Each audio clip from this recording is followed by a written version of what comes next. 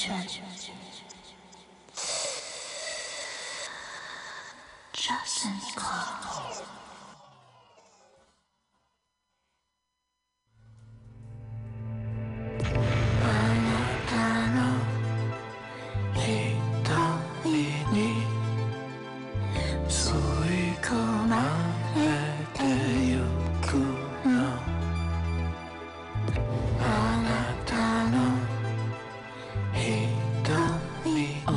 right, it's 2:00. It's time for the AltaCast here during the Some Call Me Tim times. Yeah, get right in that microphone. Yeah, I'm right in there. There you go, perfect. Yeah, it's you gotta point it right towards your mouth. Pam it's a weird directional this one. really cute sundress. Yeah, it's like backless. I don't think I've seen you anything like that in a long time. Well, the thing is, I'm going to Walnut Creek tonight, and I heard that it was like 400 degrees in Walnut Creek. Yeah. So you dressed for the part yeah, because if it's kind of warm here, like 70 is it's nice here, but like Walnut Creek, it's probably gonna be like 80 something. Yeah, it's gonna be hot. Make it a little like turn it like there you go. Oh, there how about now? Go. Is that better? There you okay. go. Yeah, so I'm gonna go do jokes out there. It should be fun. It should be fun. Come on out to my show though at Asiento tonight, everybody. It's gonna be a beautiful night at Asiento, and the phenom Luca Branches is on it. The 13-year-old comedian. He's amazing. Josh Kahn's going to be guest hosting. Who knows what's going to happen? I'm going to try not to stress about it. It's for one of the first times I've ever not been there for one of my shows and trusted somebody else to complete the task. I will say though, this is usually the weirdest part of the summer. Like toward like the end of July, beginning of August is kind of weird because either people are getting ready to go back to school or teachers are starting their jobs again and all that. This is like that weird. Like, I remember things it's kind of like a weird down period until, like, mid-August starts and then Labor Day and all that shit. I don't know. I mean, I haven't had a problem. I've just never had this few reservations on a night. It's always been at least 10. So 6 is like, oh, boy. But it's one of those things where I don't have to witness my own failure, so I'm fine with that.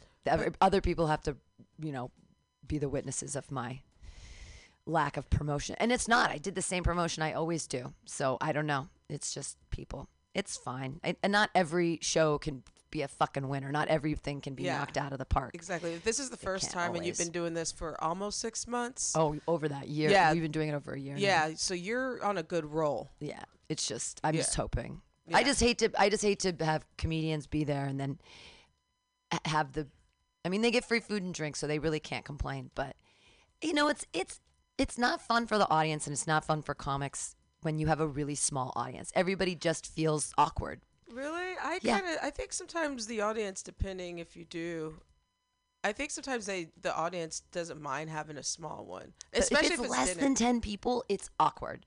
It's just awkward.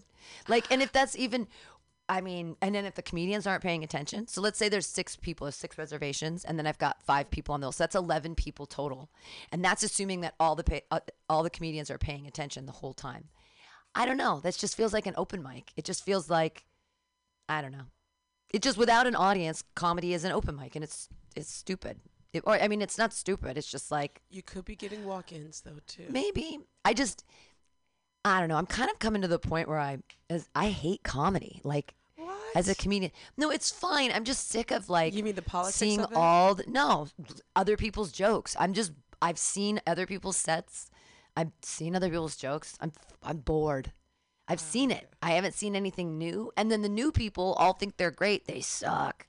So it's like they think they're really good and they're not yet. And everybody thinks that they're these great. And it's just like, it's torturous sometimes to listen to comedians, amateur comedians sets. And when they think they're doing so well, it's like, oh man. Everyone thinks they're a Mitch Helsberg or a Chelsea Handler. Yeah, it's just the cognitive dissonance is really problematic. I see where you're coming from now. Yeah, I get what you're saying. Even the show I'm on tonight, like I can, in Walnut Creek, I can do like everybody's jokes that's on and some of them I just met like a month ago because they're traveling or whatever. And it's like, I've seen you 4 times. I know your jokes. So they haven't even switched it up. Nobody switches it up. No, they just do the same thing over and over and over. Especially people that once they have a set that they like, that's just what they do. And that's what you do. You do the same set over and over, and you know. Do you though? Yeah. I tried not to do this when I did. The people at the Punchline on the Sundays, when I see the Ian Levies and I see the Orion Levines and I'm seeing them do the same jokes they do at every. I see them do the jokes at my show. I see them do the jokes at their show. I see them do the jokes at other people's shows. It's their polished set. And that's what they do. You know, I always thought and was taught that you kind of mix it up, like you throw some new shit with the new stuff, old shit and new shit, you know. And so and that's the thing. Like, I mean, you don't want to do the same exact set every night. I've watched too many comedy documentaries for a lot of comedians said like you don't want to do the same set every night because like you said you'll get bored, you get tired of the same people, you'll get tired of the same lags, and then you'll just lose the joy of it, you know. I don't know. I'm just saying I guess real comedy's fine, but I'm just really sick of amateur comedy right now. No, seriously, like everybody in San Francisco, it's like we all suck. Nobody's doing well. It's all the same people. It doesn't matter if you're on the Punchline or if you're on the Retro Junkie stage or if you're on My Asiento stage. It's the same comics. It's the same ones that are at the open mics. It's the same ones that we'll see at the open mic at Milk Bar later. It's the same people. And it's just the venue changes. And that's the other thing is when you're promoting a show, who's on the show doesn't fucking matter because nobody here is a name that sells the show. None of us sell a show with our name. It doesn't matter who's on the fucking show.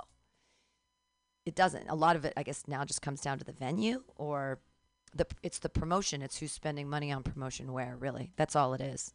Yeah. Because it's the same comics. It's the same fucking people. It's the same people at Neck of the Woods that are at the same places. It's all the same people. So. That is kind of like Groundhog's Day. Yeah, and you just keep listening to the same. I'm just bored. I'm just bored of comics. That's all. I'm just getting a little jaded because I've been grinding so hard for so many weeks now and just churning it out and promoting these shows and producing these shows, and now I've got all this stuff for the festival and I'm meeting with the guy after that for the thing, and then I've got the show, and it's like and then I feel guilty when I'm when I'm at home eating on my sofa. I feel like, oh my God, I'm not doing anything productive right now. I really should be using my time more wisely. And I'm just like, whoa, where's that coming from? Because I'm so fucking busy. Because I can't. Because tonight is a failure. Whatever I didn't do it well enough, and I only sold 6 tickets. Like on Saturday, I've got 19 tickets sold, but then I've still got Wednesday, and I've got to make all my Eventbrites, and I've got to meet with the guy about the.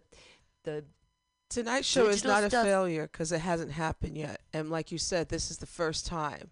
So this is the first time. But the point is that every single week I've been doing this, and I'm churning this stuff, and I'm doing my stuff, and I'm obviously not working hard enough, and I've got to meet with this guy, and I've got to spend money on the new website, and I'm producing the thing for the festival, and there's just all this stuff going on, and it's like, and it's every single day is just another opportunity to fail in front of people, like. Tonight, at least I don't have to fail in front of them. At least they'll witness the failure without me. But then, so already it's like, okay, Saturday, I already have 19 tickets sold, so it's not going to be a failure. Okay, phew. Because the comics that come, like when you book comics and they get there and they're like, 6 people, and they like, and then they all talk, and then it's like, well, Pam's shows are okay. But, you get to eat and drink, but our audiences are kind of stupid or whatever. All the comedians talk. And so it's just a matter of trying to, every single opportunity is another opportunity to fail. And yes, do I want to succeed all the time? But is the opportunity for failure is much larger and much scarier than the opportunity for success. That's all. And it's the same thing with the festival. It's like, I could be great or it could be a huge, huge failure. I don't think it's going to be a failure. Well, I mean, I always hope it's not going to be a failure, and I'm working as hard as I can, but oftentimes that's still not as that's not good enough. Like I go to Neck of the Woods and it's sold out upstairs and downstairs, and I'm like, well, obviously I'm doing something wrong, or I'm doing something different. But either way, You're doing something different. theirs is like all nice and the lights and all the stuff, and they've got security and they've got this bar and the people show up and they're making money hand over fist. Venue, though. No, I know. But even with my tiny venues, like I'm trying to, it's I don't know. It's hard. My life it's stressful and it's hard, and I don't want to fail, and I feel the opportunity for failure constantly. I just constantly feel like it's looming over me, like this big failure bubble, like it's gonna come down. Well, no. But you the thing is, it's because I'm doing too much stuff, and I can't feel successful because it's not. I mean, tonight, like, it's going to be hard to feel successful that the one night that I go to the one night that I'm on this guy's show that's always sold out, the night I'm on it is the night that it's dismally not sold out. It's like, oh, man. And I'm going to travel all the way out there on the BART and all this stuff. And, will I get the BART back? Who knows? Like, so I'm going to spend all this money to get out there, and it's going to be like a small audience, and then I'll be like, and then there's all of that looming over me, but then I have to perform too, like, and not eat a dick. Like maybe those people in Walnut Creek, maybe they won't even like me. And then what? Oh my God. You're all in your head now. Stop.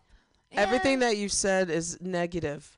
You stop. Yeah, it's just I'm just stressed. Because when you put that negative cloud and energy out there, things will start to go that way. Now, you can definitely be like optimistic or pessimistic, but the fact of the matter is, like, at least you have an opportunity to go out to Walnut Creek. And you know what? Tonight's show, Asiento didn't, they sold tickets. They sold tickets, but not as much as usual. But that you can't win them all the time. And then fuck people here in this town. There aren't too many funny motherfuckers in this town anyway. I think a lot of people think, hey, I watched SNL growing up, so I think I could be a comedian. And it's like, it's not just about like telling jokes and being funny around the water cooler. It's a whole lifestyle, actually. And it's not, and it's an art form as well. It's a lifestyle and an art form. And so, I'm going to talk shit. I've said this before and I say it again. San Francisco doesn't really have that much for the arts as of right now, unfortunately. Yeah. Unfortunately, there's not much of a scene. And they're going to close things back down. We think. We don't know. I don't know about that. They're going to close down the inside. I'm trying to be optimistic about that. But because my birthday's coming up and I'm trying not to have shit closed. That would suck. But that's why I'm trying to be optimistic. But outdoors fine. Outdoor stuff is great. Outdoor stuff is fun. Yeah. It's summertime. I think it's fine. I think you have to also look at the big picture that you do have this big, you have these gigs that are constant. I think what it is you haven't had a moment to slow down and think. No, and I won't. That's probably what it is. I won't until after the festival. I can't go to Portland to do shows. I can't go on vacation. I can't do anything because now I'm hitting the ground running and I'm going to try to make this festival happen. All right. And in order to do that, it means that the next 10 weeks of my life are 100% devoted to this. Festival's in October, correct? October 10th through 16th. Yeah, okay. It's the second week of October. So it's 10 weeks. It's 10 weeks from now, ostensibly. So what I can do, because I will be gone in mid-August till early September, I can at least offer my services to help since I do have some time. To do what? I don't know, Pam. Okay. To help. Yeah, I know. Thank you. Help. Shit. No, that's great. I just don't know what to do the thing is, so what I'm doing this year, though, is because I have a budget, I'm just going to spend money on promotion and hope that that's what works out. If I throw money at, because that's what everybody else does. They throw money at promotions, and that's how people know what's going on. And it's all a racket. It doesn't matter how good your fucking festival is or how good the comedians are. It's how much money you have to throw at the wall. Let me call in a lifeline. One of my best friends works for Hearsay. She writes. For what? What's it called? Hearsay Media. It's new. Oh, wow. And so they just did a doc call When the Lights Go Down the City, which is basically about all the businesses that were shut down after or during COVID, and then the ones that survived. Wow. And then went to different neighborhoods. Damn. And so She did that show along with Broke-Ass Stewart. I don't know if you're familiar with him. I know who Broke-Ass Stewart, yeah. And so she's a journalist. And so I could give him some money too. That's the thing I have to discuss is which outlets do I give my money to? I think Broke-Ass Stewart is a good one, but do the Bay? Do I just spend it on Eventbrite? Like, I don't want to spend it on Eventbrite, but if that's the way that people get, I want to have effective promotions, and I want to spend as little money as possible to get the maximum ticket sales out of what I'm going to be doing for the maximum audience. And I think the fact that we definitely been blessed with, the money that you've gotten. So that's one thing that you can't sleep on. Yeah. And so I think try the Eventbrite this year to see how it is. Like, how much is that? I don't know. That's the thing is I need to talk to somebody who's does promotions or knows what they're doing, because I don't. I mean, everything I've done for all of these years, I've never paid a penny on promotion. Everything has been all grassroots and using free algorithms to do the best that I can. But now that I actually have a budget, I'm able to use the channels that everyone else in the world uses. And I'm hopefully that will pan out. But I'm meeting with my digital guy after this. I have to figure out where he is and then meet with him because he's my designer or whatever. And I guess he's going to make the website better. And then once I have all the graphics, I can start putting together all of the Eventbrites and the PRs, and I can start like selling the actual tickets and trying to let people know about the festival and all that stuff. So it's just one step at a time. So I'm meeting with the guy and then hit the ground running, and it's just go. But the thing that sucks is that I bet there's 6 venues. There's all of these Eventbrites I have to make. I have 6 venues of shows multiple days, and that's crazy logistically. It's going to be really interesting. Plus, I have to trust people because I can't be at every show all the time. Yeah. There's simultaneously running shows, so that's going to be interesting. Yeah, I mean, I'm sure it'll all work out. I'm sure I'll get it done. I know this, Pam. This is pre jitters, Pam.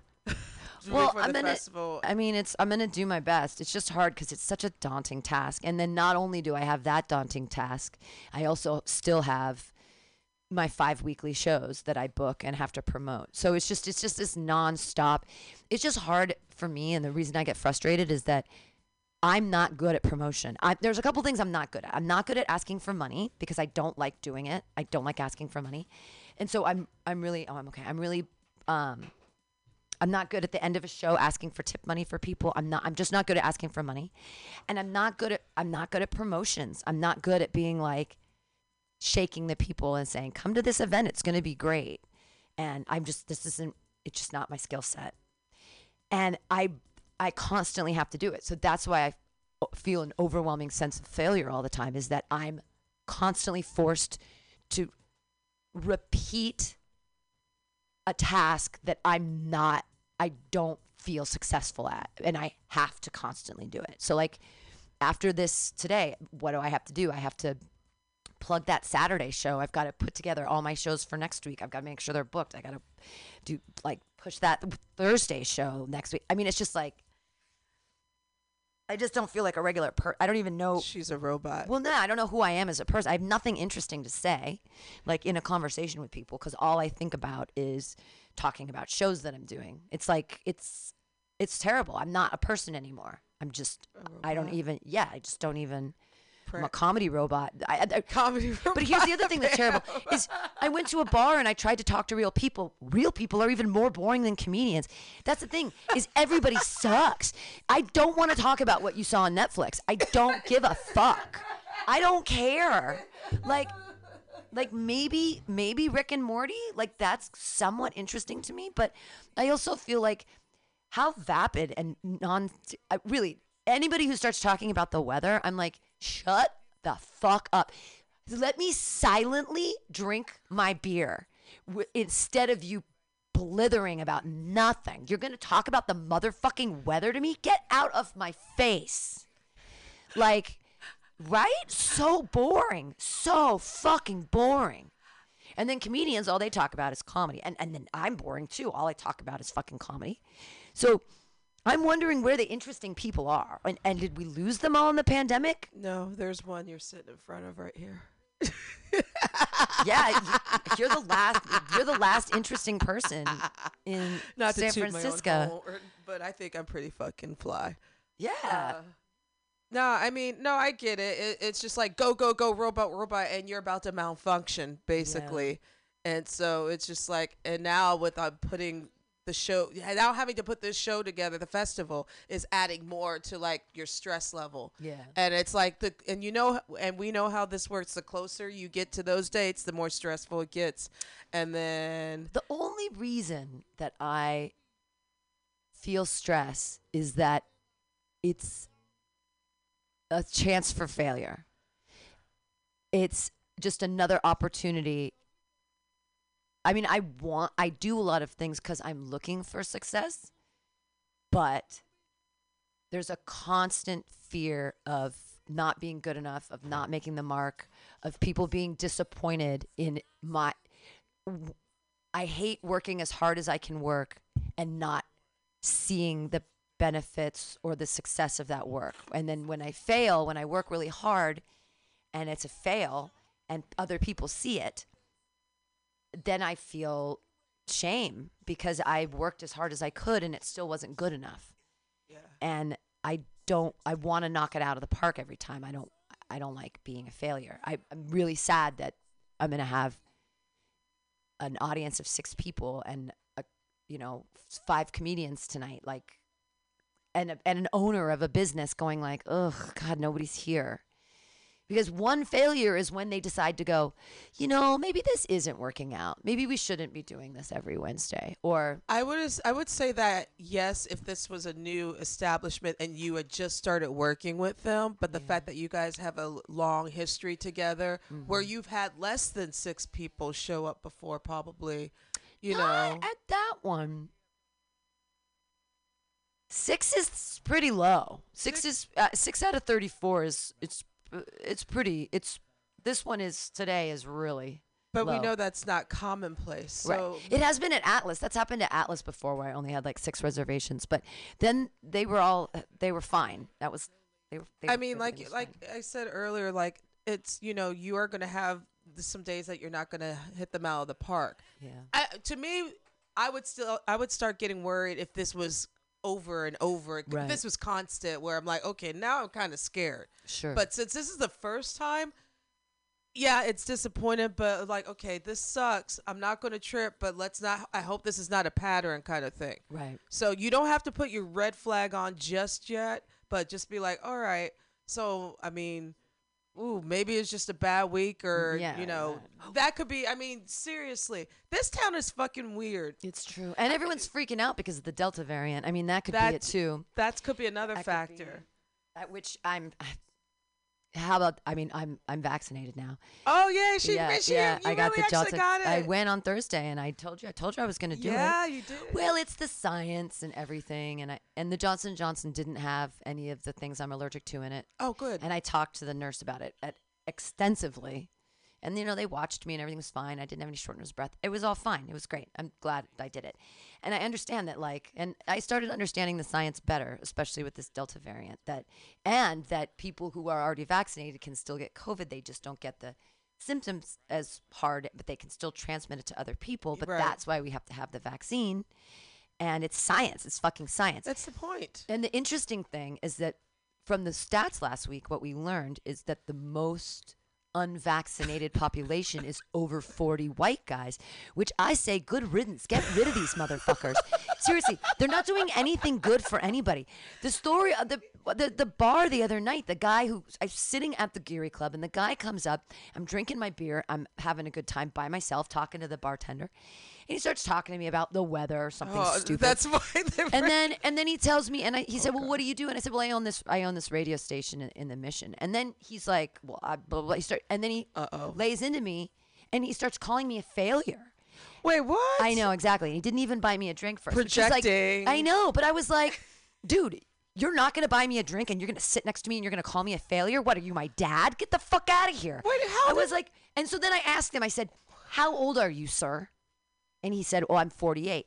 And I said, well, you're a failure because I'm 46 and I look young and beautiful and you look old and you look old and sad and you need to lose 40 pounds before you criticize anything on or about me.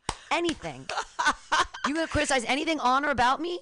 You better fucking get your shit together. You're sitting next to me in the motherfucking Geary Club at 8 o'clock on a Sunday. What the fuck you doing, failure? At least I'm cute. Like, at least I have a personality. So I start like laying into this guy. Oh, thank you, Pam. And the bartender defends him. And I was like, this motherfucker. And it was a woman, woman bartender. I said, this motherfucker just called me a failure. And then I say something about him, and now I'm the bitch. Now I'm the asshole. In my community, we call those pick-me's. The pick-me's, the pick-me bitches, the ones that like got his cape, put their cape on, and save a man from like, it's just like, leave him alone. You've done enough. I know. It's like, no, fuck this. He came to me. Yeah, he came insulting me. He came up to me. I was alone in the bar talking because it was a bartender shift. It was switch. And so the guy was switching with the woman. I think her name was Lonnie or Lottie, something like that. And I don't remember what his name was. And this guy walks in and he doesn't even sit down next to me, which is fine. He sits like two things away from me. And I'm like, great, this guy's not going to bug me. And he just starts talking to me. And then once he started being offensive to me, I honestly was like, who the fuck do you think you are? You didn't even buy me a drink. You just come in, you accost. Why go out to a bar? I could have stayed home and drank alone with my cats. Instead, I chose to spend the money to be in public, to be in a bar, which I haven't been in a long time. And what I realized is that men during the pandemic lost all their manners, all their etiquette. They have no idea how to treat a woman or a person. Let's just say person. What the fuck? He was the male Karen. He was Ken. He was being a Ken to you? He's being a Ken doll. Except that I was so livid. And I finally I was like, I was bummed because I spent, I didn't have to spend $16 there. I could have spent $5 and gone home and drank at home and watched Survivor or some shit. Yeah, you don't spend $16 usually at a bar. Exactly. Well, they were $7 or they were $6 drinks and a $2 tip, so right. $16. And I'm just. You didn't come there to sit there and be berated. The point is the fact that again, someone we call older white guy, some guy over 40, some entitled fucking guy over 40 who gets to tell me how to live my life, gets to call me, and gets to comment on the way that I look, but I can't comment on the way he looks. He was out of shape too. It's just that whole Vince Vaughn mentality of I'm 48 and I still get to fuck 26-year-olds on film. Like all of those movies, every single fucking misogynistic piece of shit movie, and all of it, as good as it gets. Fucking Jack Nicholson, you're old. And was it Helen Hunt? No, it was. Yeah, it was Helen Hunt. Was it Helen Hunt? Yeah. And it's all of these, the dichotomy of age between men and what they can get with women. And they can be fat and they can be ugly. The king of queens, like just look at men. So dad culture, but culture and film. Culture and the visions of what we see, they mirror each other back and forth. And so when we see that women constantly have to be young and perfect and beautiful, and they have to have their hymen intact, and they have to be virginous, and they have to be a good mother. There's all of these roles that women have to do and look. And if you're mom, you better be skinny. Oh my God, if you had a baby, you better lose that baby weight. Otherwise, you're not going to be a MILF. Or your vaginal rejuvenation. That's another one now. All of it mirroring back and forth, and the fucking making money off of the wedding industry and off of Botox and off of all the things women have to do, the makeup industry and the fashion industry. Tampons. And all of these things. Well, tampons, I mean, that's like, but women have these external societal cultural things that we have to fit. And what men have to do, that's why we've created incels. That's why we've got fucking guys don't have to work to get the girl. All they have to have is money, but they don't even have to have that. Like, that's the trope that they have to live with is, well, if I'm not that good looking, I better have money. Whereas women are working so hard to be desirable all the time. And then some over 40 guy gets to just He looked old as fuck. He looked old as fuck. Because you thought this dude was probably like his late 50s, I thought 60s. he was in his 50s. And I said, how old are you? That's what you said. Like, I was like, how old are you? And he said 48. And then I was like, well, you're a failure because I'm 46 and you look old and ugly and fat.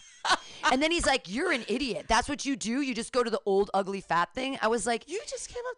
Wait, I want to know, how did he start? Because I was wearing I think I was wearing my fuck Trump jacket, and he took umbrage to that, among other things. The fact so wait a minute. So he comes to you and, talks about the weather bullshit. Mm-hmm. And then he asks, oh, so what do? You tell him, I own this radio station.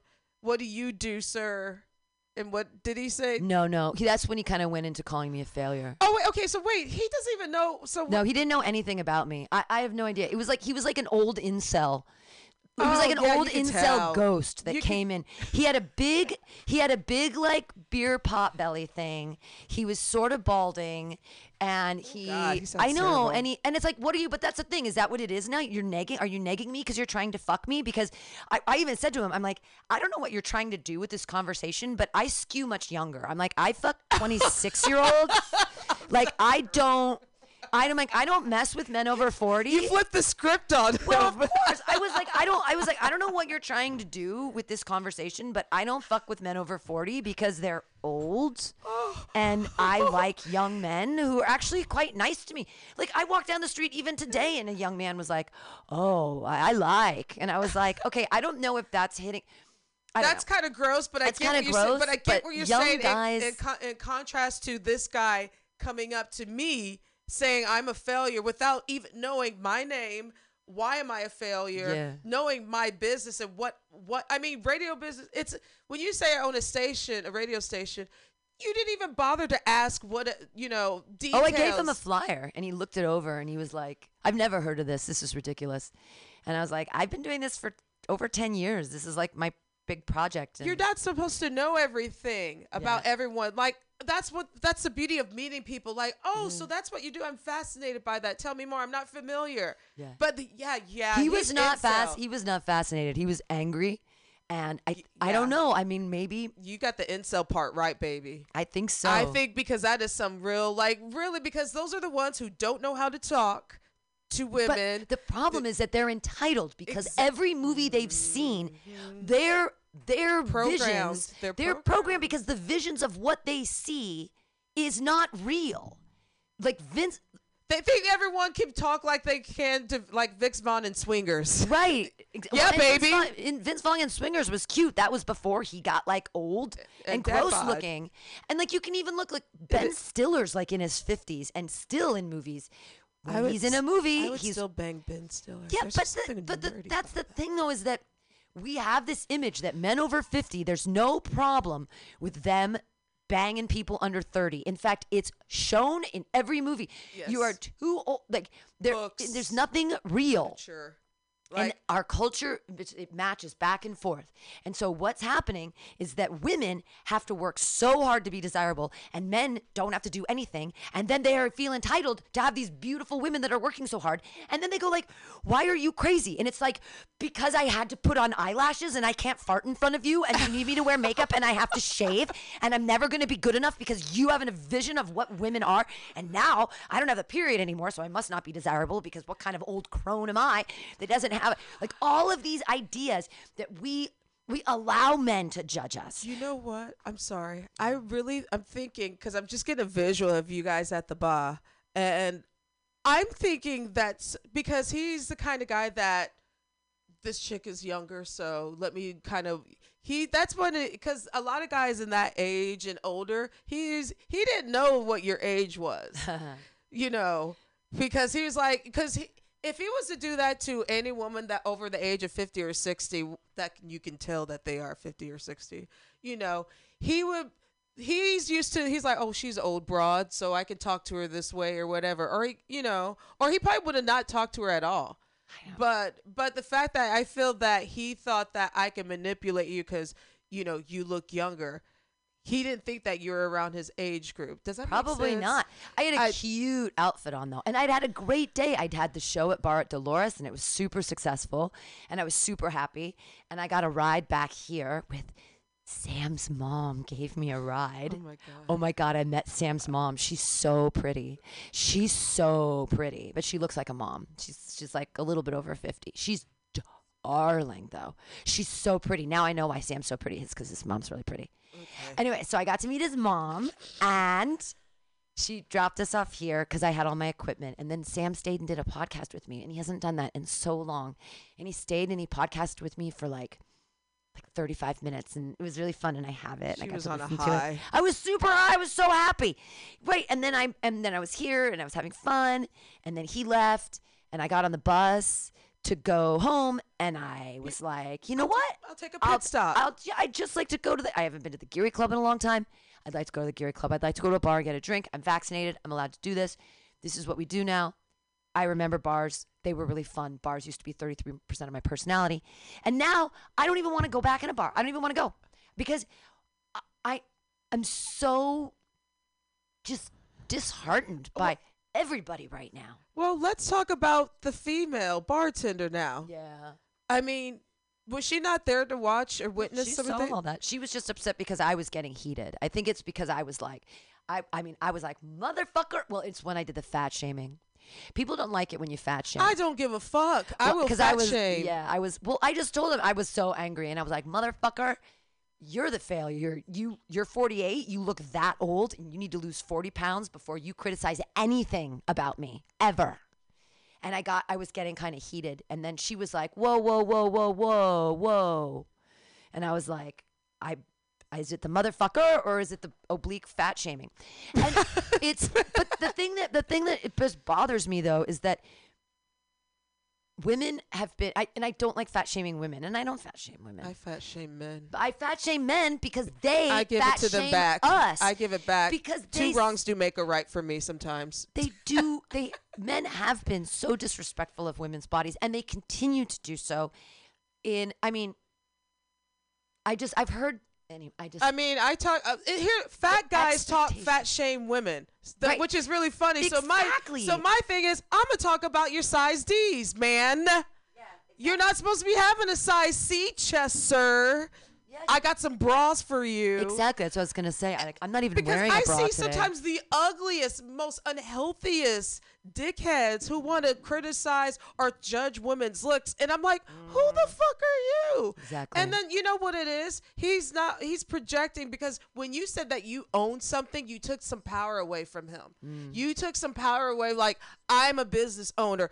This motherfucker probably don't own shit. I know. He probably right? don't even own his rental or his box or wherever the fuck he came from. Not even on the lease. Yeah. And so when he said, oh, I'm an owner, that's when he knew, well, fuck it.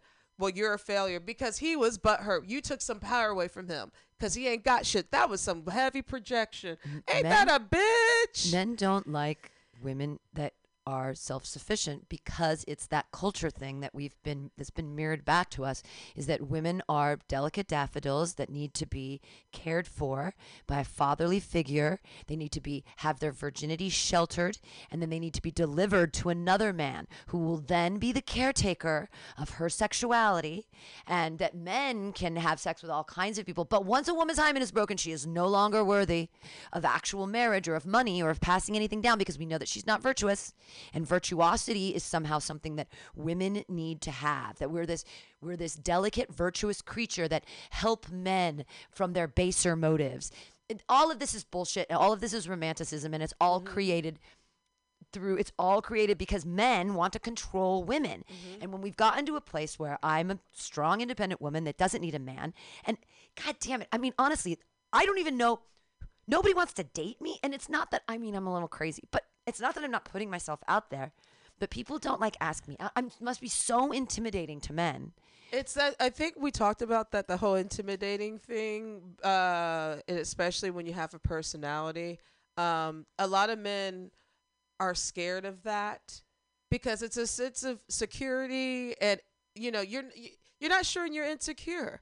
You're not, I mean, though deep down I know I was, but I wasn't going to let you see that. Right. Behind, I'm going to put on a front. But I mean, the fact that anytime when you hear, I mean, this is why men don't like women being CEOs and having their businesses. Well, then they're just bitches or cunty. Or yes, it's so hard. It's like, well, she's a bitch and she put this aside and she didn't have kids and she did that. Well, guys do the same thing all the time. So why the double standard? But yeah, women are feared. Like, look at poor Hillary. What did I learn from the 2016 election? Only some people hate black people, but everyone hates women. Poor Hillary. She was the only qualified person for that job. And though none of us liked her, but no, I didn't like her either, but still she was more qualified. Then, yeah. And if it's on personality, we like the rapist cunt grabber more than the cunty rape grabber. Like, what do we? I totally get your point. And people still. I mean, I'm not a fan of hers, but I mean, I will say that she is a success that most men could never get to. Absolutely. And that includes you white straight males. And white men over 40. I'm done with you. I'm just fucking done. I bet she's not vaccinated either, so he's probably won't be here long. I hope. Let's go back to that. So the idiots that aren't getting vaccinated, like, all right, I waited a long time because I really was legitimately worried about a medical issue. But if there's no like weird medical issue that you're grappling through, and you're just like, my freedoms, this Delta wave is coming for you, and I'm excited to see an entitled part of the population that is too stupid to understand science, and their entitlement is too great for them be extinct. To be goodbye. Because that's what you're dummies. doing. Because that's what you guys are doing. Bye, dummies. We can't save you anymore. Well, and you don't want to be saved. And we already figured out that this particular strain of disease, you can't hide behind it by saying, "Oh, it's a gay thing," or "This is a poor thing." It doesn't matter. It doesn't care what color your skin is. It doesn't care how much money you have. It gonna get ya. It's airborne. It's killed rich people. It kills rich people. It kills poor people. It kills people in other countries. It kills people here. It kills people everywhere. Yeah. So it kills Trump people. It kills Herman Cain. It's so easy now with the Johnson & Johnson. It's a one shot. They're walking around the Tenderloin on Thursdays from 3:30 to 7. They have mobile vaccination units, and they're going around to people that are questionably housed and vaccinating them. Thank God. They actually at the food co in my neighborhood, they have a vaccination site. And so, like, when I was going to the store, they're like, "Have you been vaccinated?" I'm like, "Oh, sweetheart, I've been vaccinated since March." But they have people outside of the food co and, like, trying to get people vaccinated, which I did see some people, like, coming up and, getting vaccinated, which is great because, I mean, I think a lot of it, because we talked about the data last week. Yeah. And Latinos was also in that data, unfortunately, which was, I believe, 36%. Yeah. The good thing, though, what I saw was a lot of Latinos that were waiting in line getting vaccinated because, I mean, between work and job and what have you and family, like some people don't even have time. Well, and it's free vaccination right here on 20th, in between 19th and 20th on Alabama. They do it on Wednesdays, and there's free vaccinations, and it's a lot of Latinos and a lot of Asians. Yeah. I mean, the thing is, we talked about this last week. We said there was 99 places in a 7x7 city where you can get vaccinated for free. Yeah, there's no reason at this point. There's no reason not to. And you can find whether you want which of the shots, whichever one of the three. One of them's got to work for you. It'll work for you. Yeah. I mean, it's not, and I still get it that the numbers in San Francisco have been exceedingly low for deaths. The Delta variant thing, that cases are rising, but a lot of it has to do with people go, well, where'd it come from? San Francisco's a tourist city. There are people flying everywhere right now. One of my buddies is in Chicago right now from Scotland, and she's trying to get back to Scotland, and they're like, they want her vaccination card. And she's like, but when you vaccinated me, you never gave me a card. So she's like trying to track down all of this stuff to get back in the country. And, oh, God, yeah. But good. It's terrible for her today, but it's great for everybody else because I don't want people from motherfucking wherever, Bangladesh, pick a country, Azerbaijan, whatever, anywhere, Russia. I don't want them flying here without a vax card. I don't think that anybody should be flying anywhere without a vax card. I don't think we should even be able to go to New York or Boston, because well, you could have it and take it with you. Well, now the thing is, it's going to spread more because due to what's going on right now, the Olympics. And so, and I've mentioned this before. This is one of the reasons why my family's not leaving the country or leaving China, due to the influx of so many people flying in and out, in and out, in and out worldwide. And so, what's scary is with the Olympics going on, because we have a bunch of nations, 200. Yeah. 200 countries, and we don't know. I mean, I'm sure the majority of them have gotten vaccinated, but we don't know. We don't know. They're spectators, and I know there's no one like in the stands or what have you, but I'm sure there's people they're going out or sneaking out. Yeah. There's no way to follow the possibilities. It's an airborne disease. Right. Like, it's so highly contagious. Right. And we're all together. Now, here's the thing I love about the Olympics. I've heard stories that over the years, the Olympic villages, they've had a lot of problems with STIs. Yeah, STDs and STIs. I heard about that. Yeah. Because they passed out condoms this year. Because they be well, if I was a world-class athlete and I had a bod like a motherfucking world-class athlete, you don't think I'd be fucking, I would be looking, and skateboarding, I guess, is now part of the Olympics. Yeah. Dear God. I'd be like, where are the skateboarders Where are and the who? Swimmers How and the many? soccer players at Right, too? soccer players. Ooh, child. Soccer players. Oh, the bicycle ride. Ooh, Jesus Christ! Give me some Tour de France in my pants. Oh my God, marathon runners. Ooh, yeah, I love sprinters. Ooh. Like, I mean, don't get me in the Olympic Village. Ooh, I love I'll to go play track and crazy. field. Oh. Ooh, field on these. Great. Okay. Where are you gonna throw that javelin, baby? But but the Olympics this year have been very problematic. Okay. Yeah, for that weed thing. Oh yeah, with Sha'Carri Richardson, though I believe they allow CBD. That's fucked up. But That's the dumbest thing I've ever heard of. You could CBD yes, THC no. It's the same plant. One of the 152 active cannabinoids. Oh, one of them is enhancing. The others. Are you not allowed to have caffeine? You could drink caffeine as an Olympic athlete, right? Is that not a performance enhancing drug? I don't know if they get tested daily or what have you, but I know steroids is a problem. Sure. Speed. So that's one with Sha'Carri Richardson. Then the other one was so now we have an influx of more black swimmers. Cool. And our hair is curly and it gets bushy. Regular swim caps cannot fit in our hair sometimes. Sure. So there is a black company that made swim caps for our hair. Why did the Olympic Committee say no, we won't allow that? What? Yeah. But I believe a couple of weeks ago before the Olympics started, because it's the only black hair swim cap wear. So it's like performance. They thought it was performance enhancing. They try to use no some sense. kind of bullshit. I'll look up the story. Yeah. Because you got to get your fro all down. You can't. It won't fit in the other cap. So there's that, and then. Honey, let's talk about some sexism. So the Norwegian, I believe, volleyball team. The ladies wanted to wear shorts because it's uncomfortable to play in a bikini bottom. They wanted them to wear bikini bottoms. The ladies like, no, we want to wear shorts. Yeah. So there's a whole Pink donated money to the Norwegian women's team. I believe it was for volleyball. For them to be able to wear shorts instead of great. Bikini bottoms. Or at least the boy short bikini bottoms, so that your inner thighs don't rub against each other. But if the women are playing the sport and they don't feel comfortable, let them wear what they fucking want to wear. Absolutely, yeah.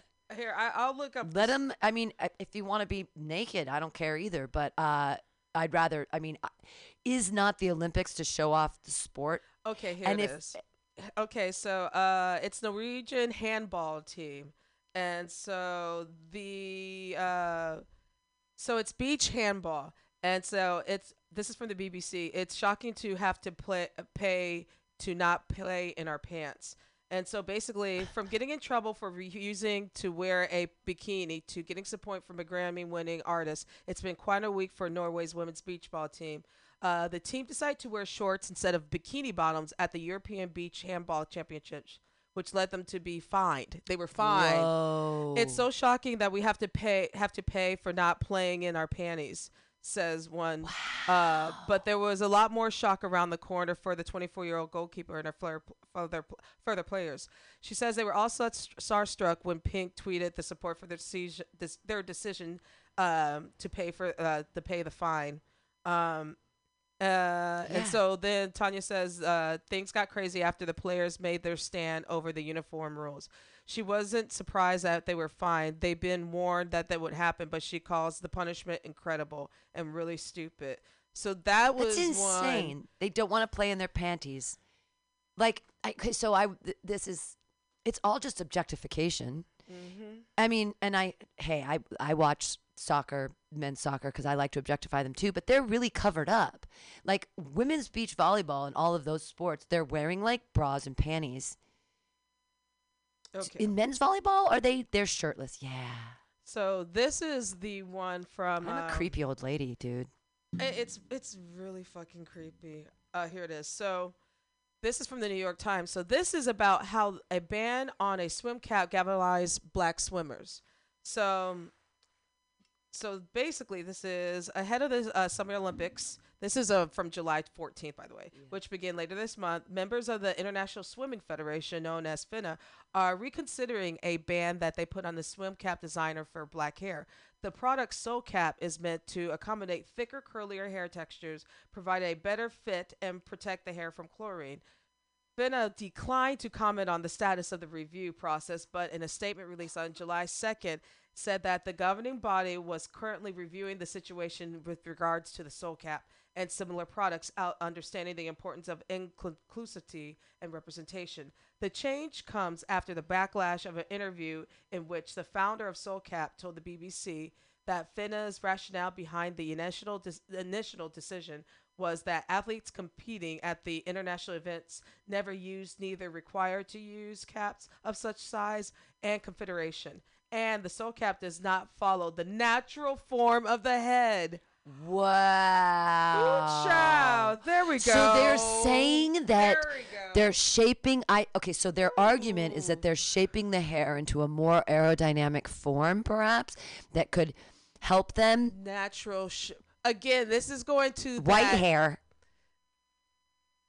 Well, then why don't we just make all swimmers shave their heads? How about that's new rule? New rule, all swimmers have to have shaved heads. Men, women, the whole deal. No one wears swim caps. No one has hair. That's that. See, you notice there's no that 1/5 of a person kind of context in that. Ooh, child, I'm hot.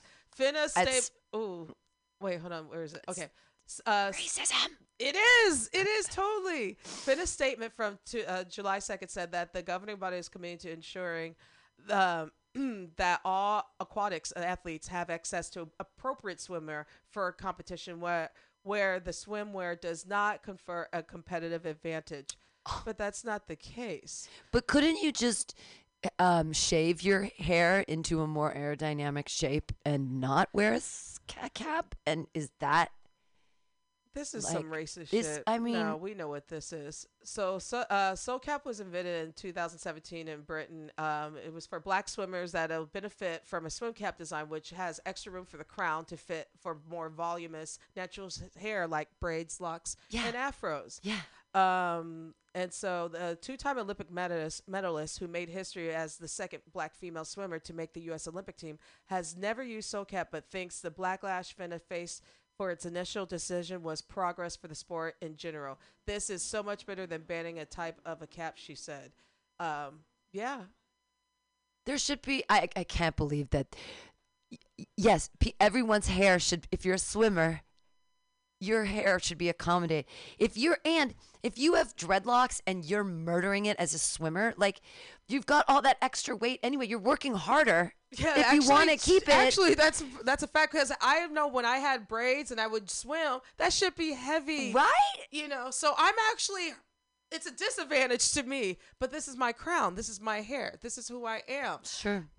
If I'm putting it in a swim cap like everyone else is, that is the rules. So I'm pertaining to the rules. But the thing is, this is the problem. Like, we still get our hair policed, our bodies policed. That is why that you still have these discrimination. There's the Crown Act. I don't have a dog in the fight. That's the thing. I think hair, Everyone's hair is their own hair. You should be able to express yourself with your hair in any way that you see fit. And that's why I get so angry with body hair and men saying the way my hair on my body should be. But that's your hair on your body. It's your body. It's your hair. What, some white guy over 40 gets to fucking tell you what to do with your fucking hair? Where's the dog in the fight? Dude, no. It makes me so crazy. It is the weaponization of what blackness is, and the fact that the fear of, like, hits the oh, can I touch your hair kind of thing, oh my God. And the European standard of what beauty and what normal, what they said, sure. The natural state, right? Natural meaning. I know what those cold words mean, man. We all know what the natural. Come on now. We know what that means. And so the fact that now you have an influx of black swimmers and they don't like that. They don't like that. The same. This kind of reminds me of what happened when Venus and Serena started. Oh, and how their hair used to be with the braids and the beads, and how the tennis. Oh no, we don't allow that. The tennis federation tried to pull the same kind of shit. Same. It's just like. So it's back to this culture mirroring.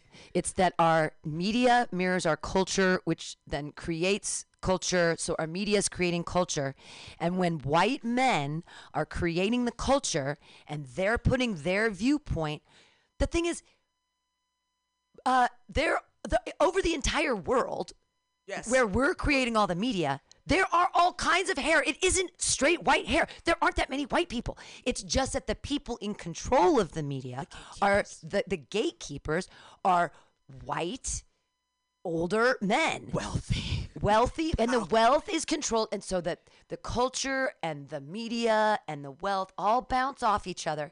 And even though, how many people have, like, how many black people are? Way more than white people, but it's just they're not in control of the media, so then they're not represented in the media because it's just a mirror that goes back and forth.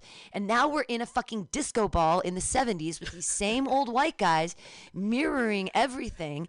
And it's like, no, we're trying to break out of the damn disco ball because there are all these viewpoints that are valid. And we've been taught, though, and we've been groomed, we've been brainwashed that this is normal, that white lady, straight hair.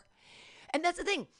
I have straight hair. Oh, I wish it was curly. You have curly hair. Oh, I wish it was straight. Well, get a perm or do this or change it in this way. And why do we have to do that? It's the money. Follow the money, because how much money do African-American women spend on their hair? What kind of industry is that? Billions. Right? We spend so much money on our hair. And no, it's not just wigs and weaves, ladies and gentlemen. No, we are talking about products. We're talking about, like, swim caps. Yeah, everything. No wonder why my hair would get wet when I was a kid, because the swim cap never fit. It never fit. And I have poofy color hair, even when I had a relaxer when I was a child, so my hair would be straight. It would still come out poofy in the water because it's chemically relaxed. I would have to use a straightener or blow dry it for it to get straight. But my natural hair, when it gets wet, it gets curly and frizzes up. Yeah. Jewish people's hair. Have you seen a Jew fro? Exactly. Do you think a Jew fro can get into a basic swim cap? I think not, sir and ma'am. I think not. So, and that's why especially if it's a product that's existed, why wouldn't we open up the market for more things to represent more people? It's terrible when you don't see yourself represented in your media. Right. That's why I get so angry about it. I'm like, where are the women over 40 with hot young guys? Because that can happen. It can happen in real life, but is that happening in media? It is. Are they creating good? That makes me really happy if we're starting to create roles for different ages. People want to see themselves in their media. And when you deny them that, it teaches them that they're not good enough, that they're an other, that they're not part of our culture. And we have to stop doing that. We have to be inclusive, right? Or do we just keep it shut down and say, I mean, we see the non-binary thing happening, and we're seeing some progressiveness, but not enough. So more Olympic bullshit news since that just started. So I don't know if you're familiar with you know who Simone Biles is, right? Mm-mm. Okay, so she's a awesome gymnast. She's won gold medals before, but she is withdrawing from the all-round gymnastics in Tokyo because she wants to focus on her mental health because you know she's had a rough because I believe her something I think her brother murdered or was murdered, something like that. Her family's not there. She's 24 years old. She's been doing gymnastics since since she was three probably, yeah. So okay, so she's taking a mental health break. So she's not going to be in the Olympics? Yeah, so gymnast superstar is defending the Olympic champion Simone Biles has withdrawn from Thursday's individual round competition to focus on her mental well-being. This decision comes as a day after Biles removed herself from the team final following one rotation vault. She cited her mental health as the reason of speaking to the media after further medical evaluations. Simone Biles has withdrawn from the final individual all-round of the U.S. gymnastics on Wednesday. Wow. Biles has been the overwhelming favorite to repeat an individual all-round champion, but her status was left in doubt after Tuesday's outlining, and she told the media that she wasn't sure if she'd be able to complete on Thursday. So the 24, poor girl, she's at the height of her game, and she just, because there's really nothing else with gymnastics. What else do you become? What do you go work for Cirque du Soleil? Right. Like, what do you do? I was an Olympic gymnast, and now I work for Cirque du Soleil. Like, the same thing happened like recently. Naomi Osaka, who is a tennis, and she's awesome. She's gonna top Serena in her game. They've played. She didn't play the U.S. Open because of her mental illness. And here's the thing: both these women are women of color. These are both black women. Huh. Now self-care. Yeah. These women are getting backlash. You know why? Because the fact that they want to take care of the mental illness. This is not something that we talk about in the black community. And imagine being an athlete and having all this pressure on you. Oh my God, I can't. You know, and these are young women, and this is all they know. Yeah. Naomi Osaka is only 21. Simone Biles is 24 years old. Yeah. And so and now you have these right wing people like Charlie Kirk and blasting her as like, well, she's being selfish and sociopathic. You know, she needs to think about the rest of the team. That's what she was doing. She was thinking about the rest of the team because she didn't want to let her team down by failing.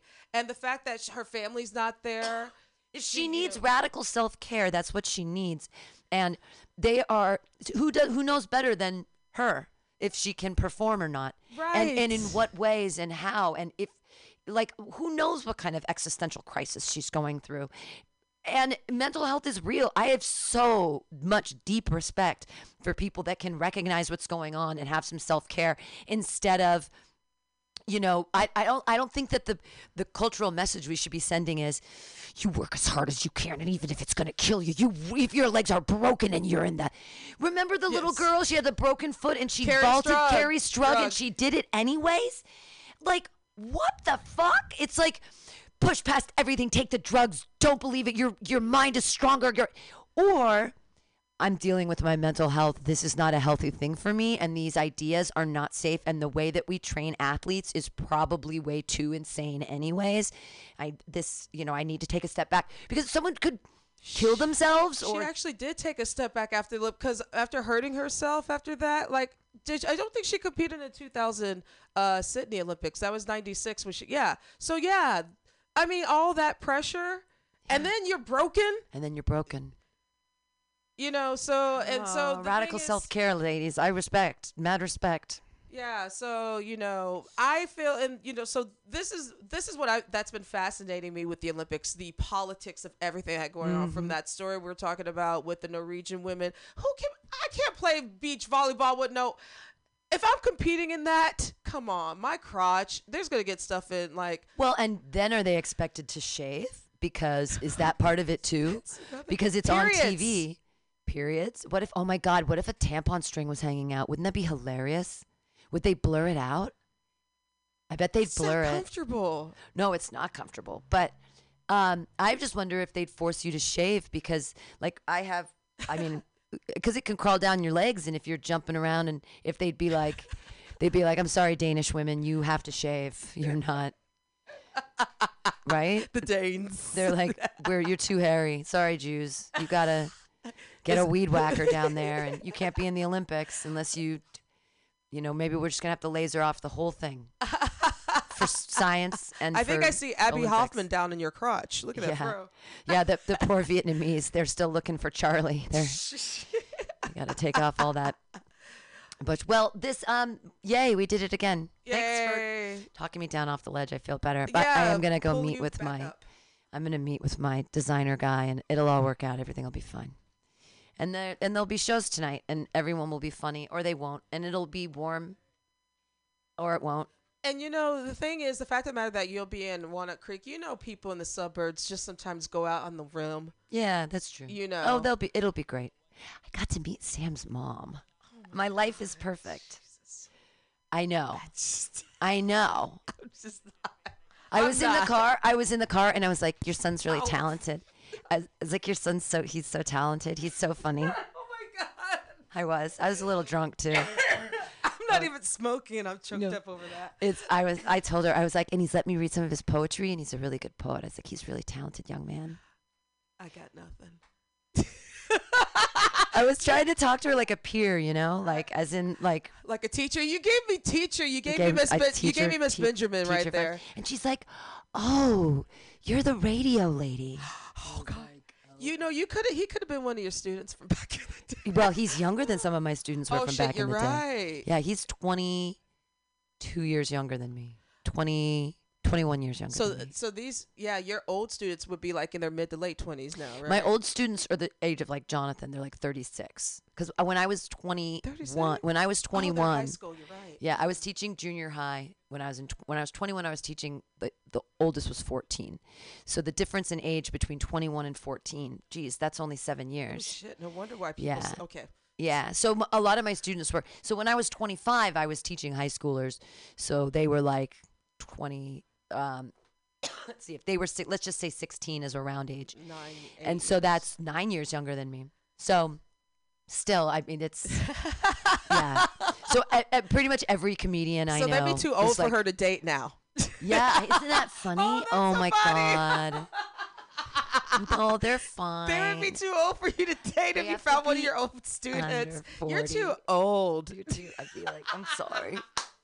You're 4 years away from 40. You're a little too old for me. Nah, you're borderline. I'll still go. I'll say under 40, but no, I mean, I'm going to have to start changing my rules at some point, but not yet.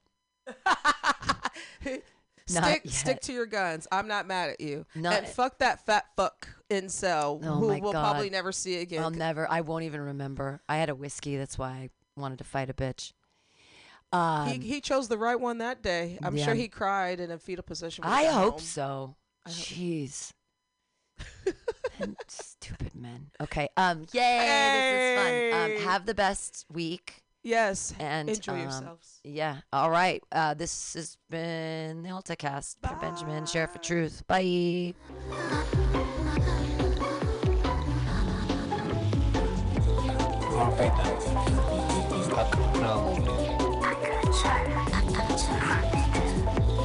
Your eyes shining toilet.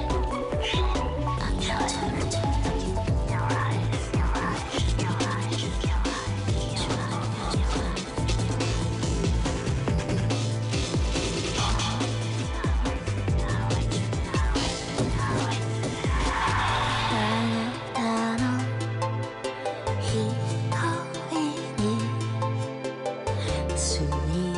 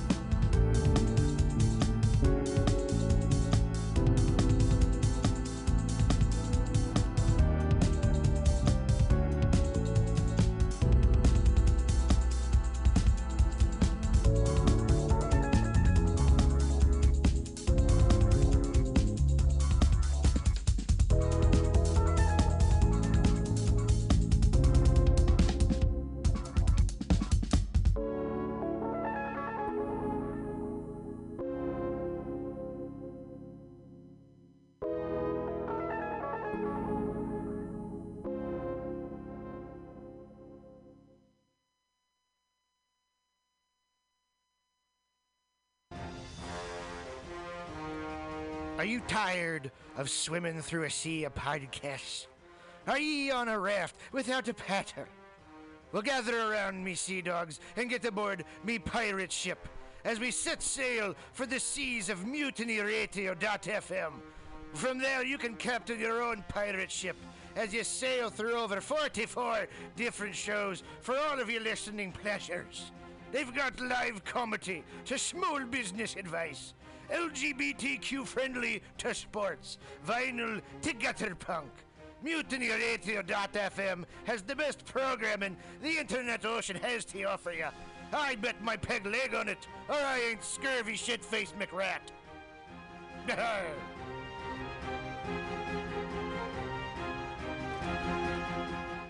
Got the mutiny radio. Got the mutiny radio. Got mutiny radio, my friend.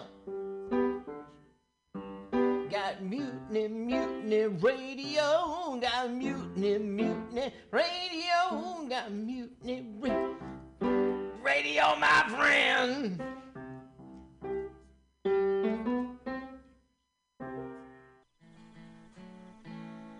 Billy Bob, you ever want to be funny? Well, my dogs think I'm funny, Daryl. Well, I mean, you ever want to be, like, in front of an audience? Like, other than, like, squirrels, dogs, and dead peasants? Oh, shit. From time to time, I've given it a thought or two. You know, if you go to Joke Workshop, there's more than 2 peoples paying attention to your jokes, and they ain't even gonna be jerks about it. Daryl, are you serious? I can get people to listen to my jokes? And they'll even say nice things, dude, before they tell you how to get improvements. No way. What is this dag-nabbit thing called? It's Joke Workshop. Joke Workshop? Yep, every Monday, 6 to 8 p.m. on the Mutiny Radios. So you're saying I could tell my jokes every Monday from 6 to 8? That's what I'm saying. It's the Joke Workshop Mondays, 6 to 8 p.m.s at the Mutiny Radios. Yahoo! $4.99. Let's watch a full-length movie on YouTube with Michael Spiegelman. I'm Michael Spiegelman. And I am Carl, not Spiegelman. We're hosts of YouTube with Michael Spiegelman. Follow us on podcast with our acronym LWAFLMOYT. We watch a full-length movie on YouTube with you, and you listen to the podcast and watch the movie at the same time. Yeah. LWAFLMOYT. Yeah, LWAFLMOYT. LWAFLMOYT. That's every Sunday, 2 p.m. Pacific Standard Time, or if you're Carl, 5%. Yeah, Eastern right. Standard I'm Time. so lazy. 3 hours later, I finally get to the show, 5 p.m. Let's hear the theme song. Oh. Let's watch full-length movie. Oh, wait, let's do a full minute promo. Oh, never mind. Bye. See ya. See you next month. I was just leaving the theater. Convertible 1969 gold Cadillac with the white interior. I drove it up here. And I started to do some thinking. Around in it on the freeway, and I'm having a really, really good time. Flat black classic. Smoking big spliffs and cruising Saturday noon to 2 on the freeway.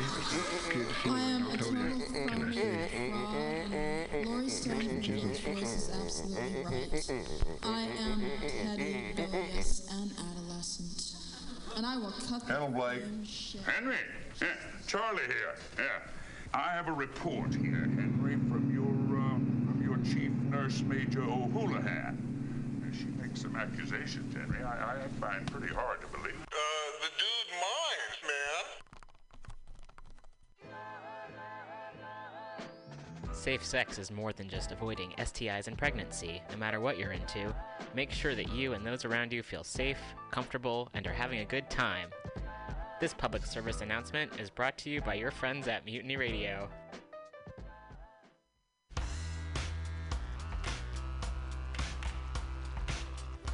Hey everybody, listen to the Weekly Review with Roman every Friday from noon to 2 p.m.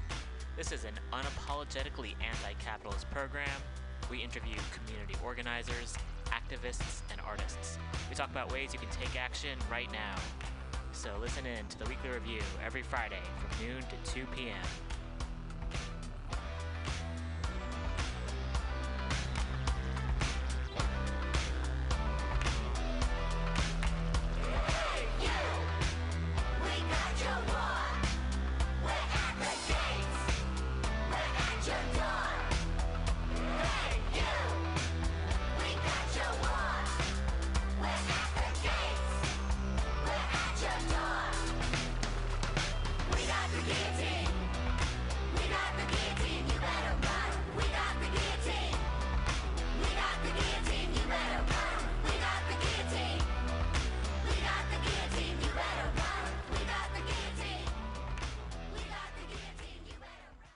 LSD, FAP, acid and fapping, fapping and acid, acid fapping, fapping and acid, fap, acid. Thank you. That song is called Acid and Fapping. My name is Breakfast, and I'm running for Chancellor of the United States of America. For too long, we have gone without a chancellor who is willing to take bold leaps of faith and logic to create new possibilities for our great, big, fat nation. As your chancellor, I will balance the budget on the head of a pin, give entertaining speeches, have scandalous affairs, write strongly worded letters to unpopular foreign leaders, look good on camera, end all hunger, crime, abuse, war, disease, disasters, sadness, depression, oppression, repression, suppression, transgression, obsession, expression, impression, regression, and digression by signing pieces of paper that express my disapproval of such things. And invest in an American flag pin to be worn prominently on my stylish jackets. It's time to work together to take the country back from us and return it to ourselves. It's time to turn this country around and drive it into opposing traffic. It's time to take a chance on the Chancellor.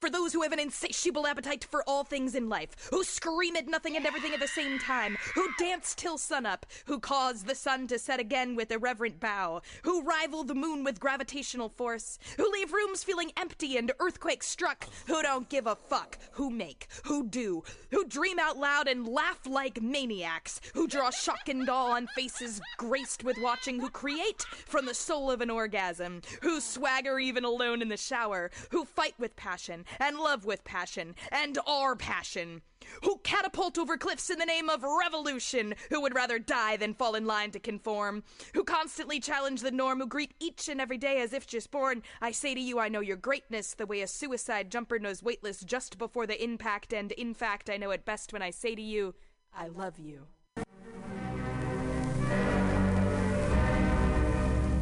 Hello there, my friends out at Mutiny Radio. Chester Cashcock here, giving you my love and regards as well as Moofy's over there. And you know, anytime I go swimming in my vault of rare coins and piles of filthy cash, I can't help but listen to Bamtastic's Comedy Clubhouse every Friday from 8 to 10. They have a fun time at Bamtastic's Deep in the Mission, where you can laugh off your tushy every Friday for a mere $10. And $10, I mean, that's what I use to wipe my tushy with, so to wipe it off. For it's indubitious.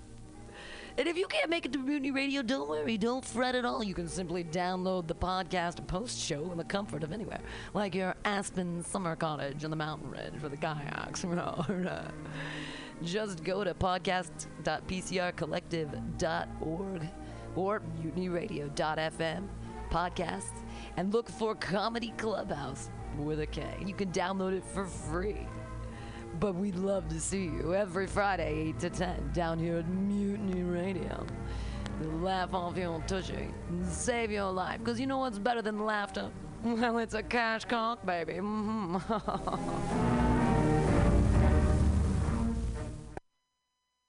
So are we talking about the formation of Space Camp? Is that what we're doing?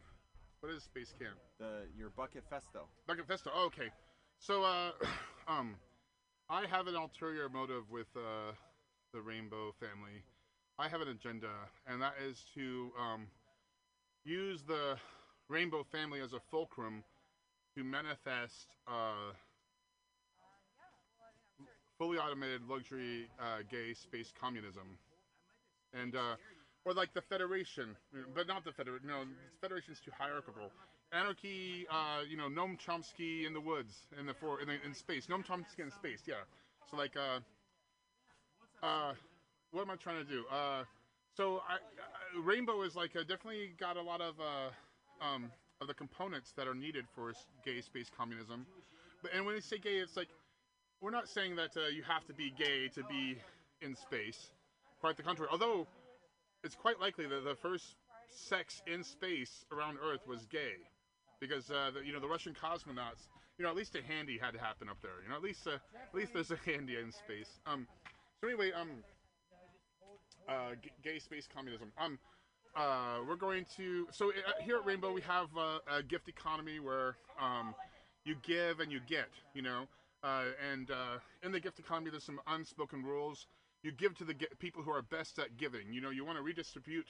The people who are really good at distributing are the ones you want to distribute to, right? And there's a lot of like visceral feelings of an understanding of these concepts. When we hoard, hoarding creates scarcity. Like we probably have, like if at any given time in any community, there's probably plenty of food and toilet paper to go around. But if one person's hoarding it, they have all the toilet paper the community needs in their garage, right? And that's what creates scarcity, is hoarding. So when we give, we create abundance, and that's a lesson that's being taught here at Rainbow. Is that when we share, we're in abundance, and when we hoard, we're in scarcity. And that's like one of the core components of gay space communism. Another is consensus decision making. Now I don't think like we need like some people see consensus as like the central decision making body, and I think that is all wrong and backwards. What is it's a wisdom collection process where we like curate ideas and then find out which ones we jive with the most. It's like a vibes check on ideas in a circle, and then the wisdom will manifest itself, and what needs to be done will become obvious, right? And that should be the governing body for all things, rather than like elected representatives or even direct democracy. The problem with democracy is 51% can tell 49% to go to hell, right? And we don't want that. We want everybody's. It can become a competitive situation, as you can see in the world. There's a lack of incentive to cooperate, because the more you build you tighten your pot up, the more you're able to build that overwhelming block and bully the other side into coercion. So of course we're all about peace and nonviolence, right? So what we're trying to do is create a non-coercive space station. That's where I was trying to get to. I'm trying to leverage Rainbow into launching the human beings into an intergalactic, global, peace-loving, cooperative community. And once we get into space, we'll be able to have the autonomy we need from the mainstream culture to be able to thrive with these new views, because we can't outcompete capitalism. Capitalism will leverage its future for its present. So here in the that's if you can't compete with somebody who's on a suicidal bend to end the world. You can't compete with that on the short term. But on the long term, it's going to be the shares that win. So we just have to wait them out.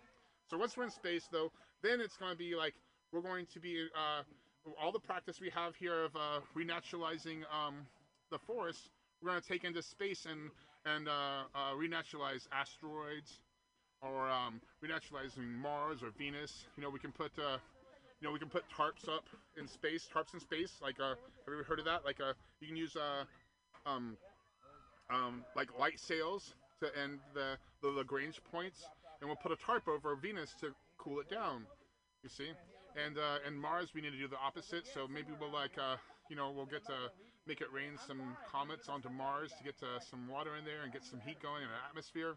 Anyway, that's all for the future. For now, we just need to communicate better and focus on sharing and live in abundance and be kind to each other. Check. Howdy, folks.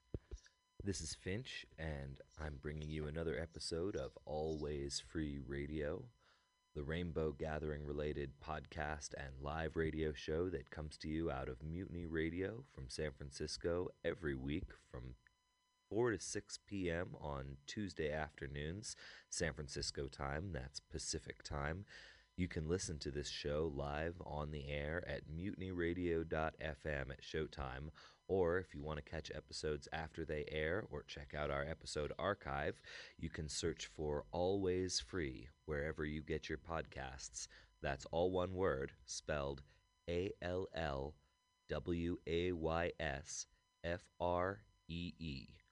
You just listened to The Bucket Festo by Bucket, and that was a track from Tenali's collection of field recordings at the Pennsylvania 2021 Prism Gathering. We're going to bring you some more recordings from the Pennsylvania Prism Gathering at the end of this podcast, as well as the B track of a guest podcast by Tenali from his podcast Muddy Boots. You can listen to that also wherever you get your podcasts by searching for Muddy Boots. And so the second half of this episode is going to be that, including more tracks from the PA Prism Gathering as well as older tracks from Rainbow Gatherings over the last 21 years. If you want to listen to Tenali's full field recording archive, you can go to soundsfromtherainbow.org. He's got all of the tracks divided up by year, or you can just download the entire 10-something gigabyte archive. This week, we're going to be bringing you another special episode brought to you from the south of France. I'm on a town run from the European Rainbow Gathering in southern France near Mijanez, and we're going to be bringing you some audio recordings, including the Magic Hat Song and some jams at Chai Baba Camp, as well as jams from Octopus Tribe and Goat Camp. The European Rainbow Gathering happens every July-August full moon cycle, and this year it is in France, and it's quite a large population for the European Gathering. On full moon, people are estimating that there were over 4,000 people around the main fire. There was a huge bonfire night with 4 fires, one in each cardinal direction, and a giant spire set up in the center that was burnt with a pyramid of fire that started about 10 feet tall, with people climbing all the way up the pyre to add more wood to it. Took them about an hour to get the thing lit. It was truly a sight to behold. This gathering is also full of cows. I was woken up in my tent twice this week by a whole herd of cows with cowbells swinging and clanging. And I have to say, it was a really interesting combination of pleasant and incredibly alarming. I stuck my head out of my tent to be face to face with a giant cow that could have trampled me. But all of the bells all around our little village were really pretty. Anyway, enjoy the music. Enjoy your sounds from the Pennsylvania Prism Gathering. Enjoy your sounds from the European Rainbow Gathering in France. And welcome home.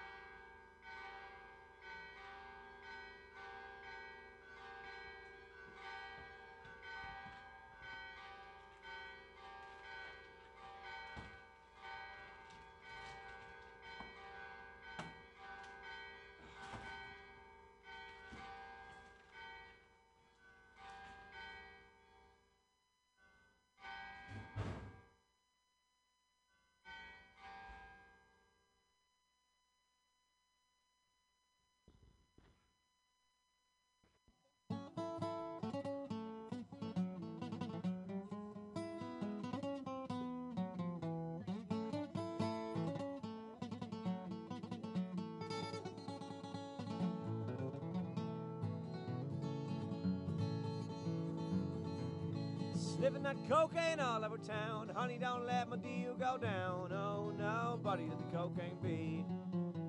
It was made for horses, not for men. The doc says he'll kill you, but he don't know when. Oh no, buddy, let the cocaine be. Tell it to me, tell it to me. Drink corn liquor, let the cocaine be. Oh no, buddy, let the cocaine be. Tell it to me, tell it to me. Drink corn liquor, let the cocaine be. Oh no, buddy, let the cocaine be.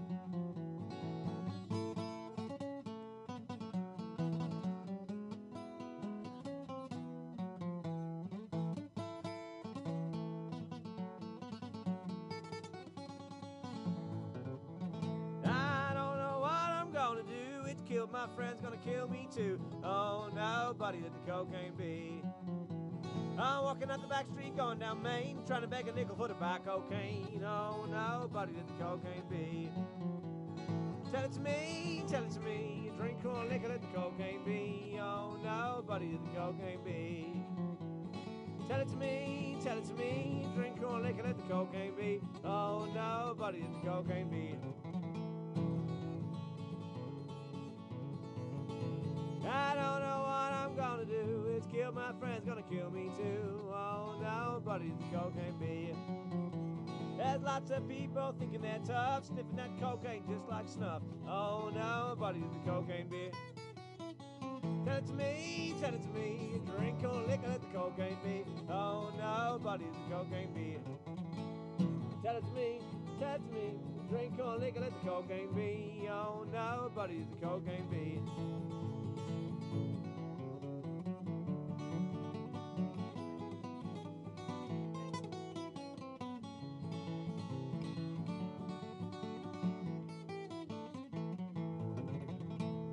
Tell it to me, tell it to me. Drink corn liquor, let the cocaine be. Oh no, buddy, let the cocaine be.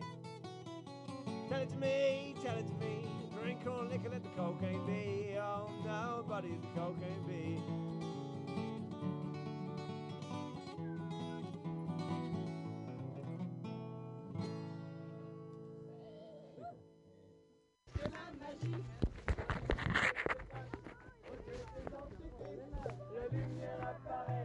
Quand le ciel s'agit, c'est en chantant que le rainbow redevient enchanté.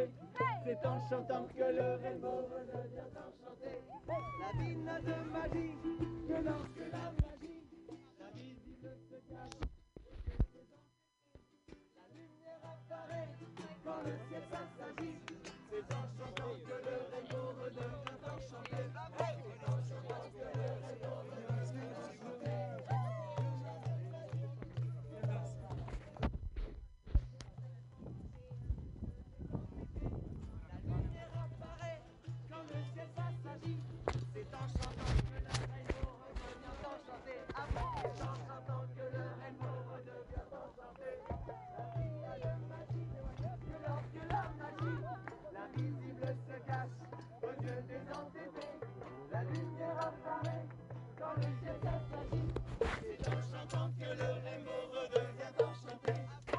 chantant que le rainbow redevient enchanté.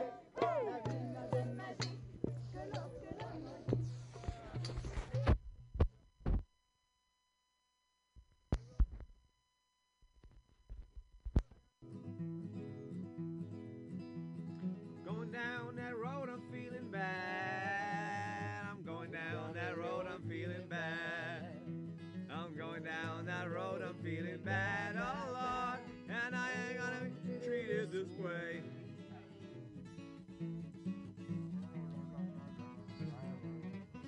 I'm going where the water tastes like wine.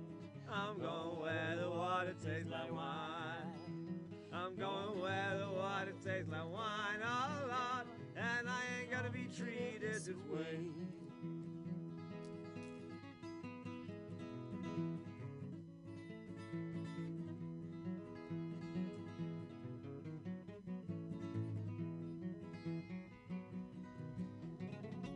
I'm going where the weather suits my clothes. I'm going where the weather suits my clothes. I'm going where the weather suits my clothes, oh Lord, and I ain't gonna be treated this way.